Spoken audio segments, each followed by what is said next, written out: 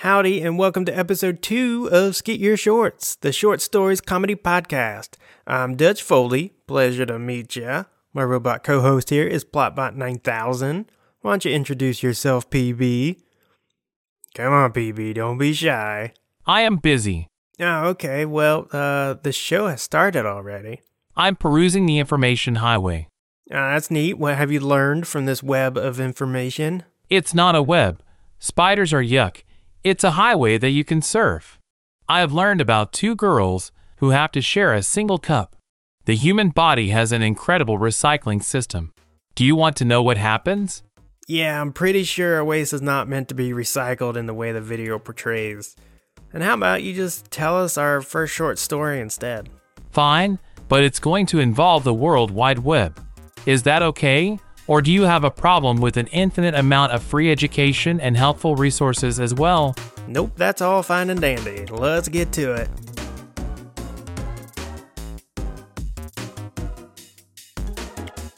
Do you believe in Wi-Fi after life? By Dutch Foley. Is there an interior designer that only works on waiting rooms? If so, I bet they have a nice waiting room in their office, unlike the piece of caca I'm standing in now. There are no chairs, no daytime soap operas playing, no magazines that I would never read in my life unless I was bored out of my gourd, not even carpet with a hideous pattern on it which is most likely made that way so they have to vacuum less often. Because who's to say whether it's the carpet or someone threw up a mixture of pizza rolls and Monster Energy drinks. This waiting room looks more like 2001, A Space Odyssey where everything is white. At least that guy had Hal to talk to. Perhaps there's someone or something watching me right now, and all I have to do is say hello. But if they've been watching me, it's way too late for a casual howdy. Maybe they're waiting to see how long it takes for me to go crazy. I'll show them it takes more than that to break me by yelling. I'm having a great time in here, finally a place to achieve my dream of screeching like a pterodactyl for 12 hours straight to see if I can summon any dinosaurs. I begin to screech like this. Eek, eek, ek, ek, eek, wah, wah, wah, eek, eek, eek, eek, la, la, la, la. But am stopped moments later. I hear a voice. Please don't do that. Look, I'm sure you're confused, so if it will prevent you from making that noise, I will answer 10 questions, so choose wisely. I can even tell you the meaning of life. You mean like the magazine or the board game? Neither, and you have 9 questions left. You slimy snake in the grass. You got me. All right. How did I end up here? You died. 8 questions left. Oh, snap. How'd I die? You opened up a box full of sex toys and candy, which you happened to choke on. 7 questions remain. The sex toys or the candy? The candy. 6 more questions. Phew, that's a relief. Okay, so am I a ghost? If by a ghost you mean in purgatory, then yes. You have 5 left. Oh, dope. Am I like Patrick Swayze Ghost or like Pac-Man Ghost? I don't know how to answer that, but I'm still counting it since it was such a stupid question. That leaves you with 4 more. Fair enough. Can ghosts use the internet? No. And 3 left. That's lame. Can I use the internet in heaven or hell? Both. You're down to 2. Whoa. Gotta be smart about this. Okay, does the internet in heaven and hell have any restrictions to, let's just say, content not suitable for younger audiences? I knew we'd end up here. After the meaning of life, this is the second most asked inquiry. And to answer your question, you can watch porn in hell but not in heaven. Huh. As if that's what I was wondering. But like, can I go to hell? And that would be the third most popular question. But yep, down you go, you pervert.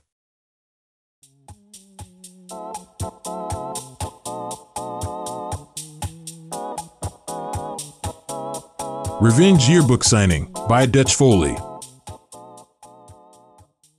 If someone you don't like very much asks you to sign their yearbook, you should do it. It's a great chance to be a sarcastic fart nugget. For example, if Billy, the all-star quarterback, had asked me to sign his, here are 10 things I might have written. Number 1. Hit them with reality by writing something like, "Well, it's all downhill from here.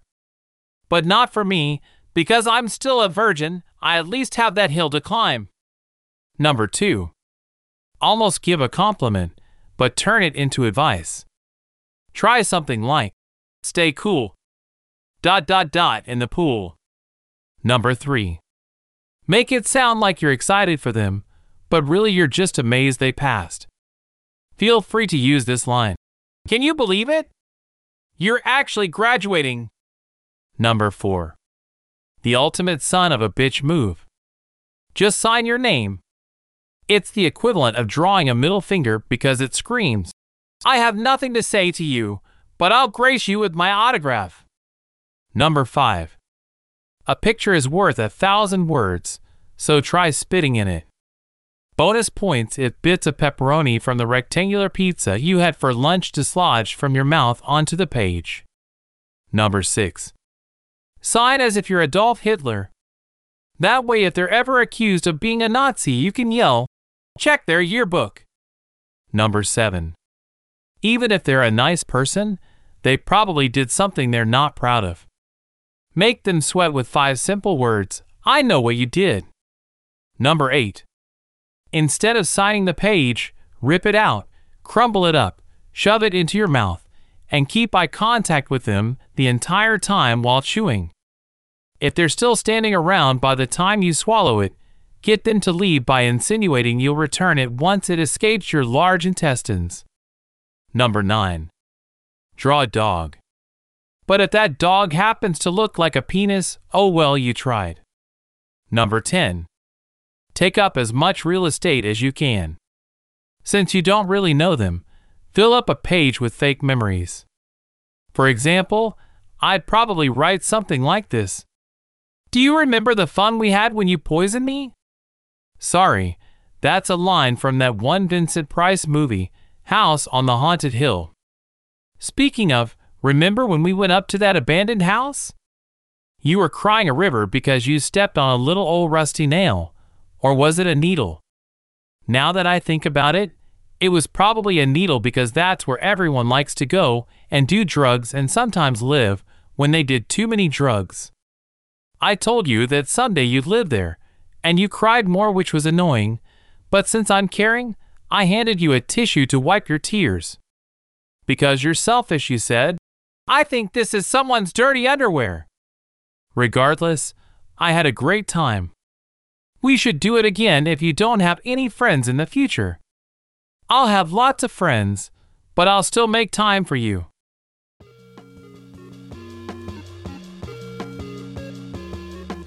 Smelter by Dutch Foley. Louise spreads the cheese on the cracker. It's a good spread too, like one of those perfect Olympic dives where all judges give a 10 except for that one asshole. That son of a bitch gives a 9.8. I'd like to see that judge cut through the water like a knife. Like a knife spreading cheese on a cracker. She takes a bite. It's not bad. She should have spent the extra $1 and bought the cheese with the better design package. Not that a better design always means better quality, but you won't find Louise holding a box of value brand bullshit. Louise makes a decent living, and Louise buys what Louise wants. Using her Olympic diving knife, she cuts the cheese once more.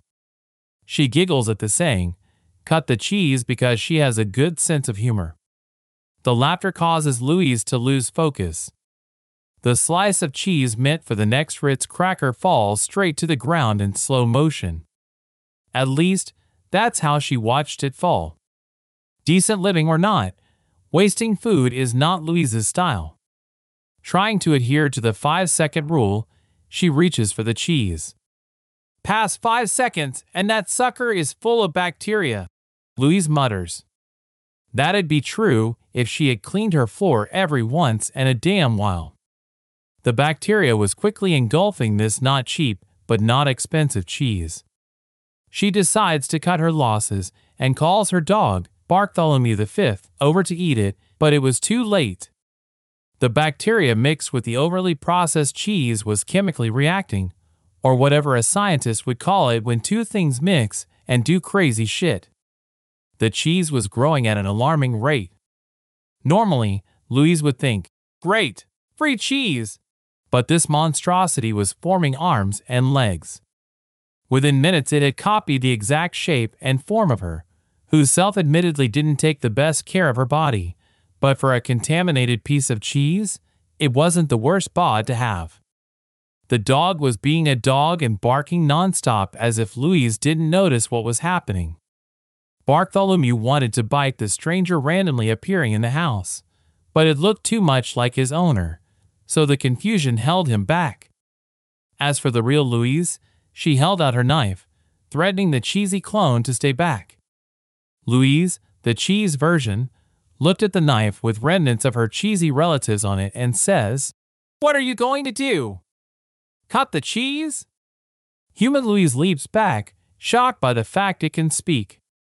But once the cheesy abomination held her nose and started wafting the air, she realized that she and the cheese were no different. They both let out a hearty chuckle because farts are indeed funny. Bartholomew even ceased to bark so he could join in on the chuckling session. After a hearty laugh, they all sat down to eat cheese together, which the clone at first thought was insensitive to her feelings, but came to understand that it's their way of saying, "You're one of us now, Cheese Louise."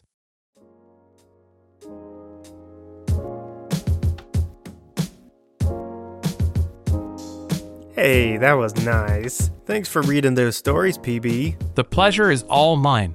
Oh, wow, I am surprised to hear that, but also glad that you're enjoying it. Yes, I gain much pleasure from knowing that nobody is listening to this podcast, and the stories are being delivered to the ear holes of zeros of people. Yeah, you got me. I should have known. But thanks for listening if anybody out there did happen to hear this show. And if you enjoyed it, please subscribe and you'll officially be the only person on the planet listening. If this show makes it to 100 subscribers, I vow to personally break the internet with my butt. Okay, goodbye.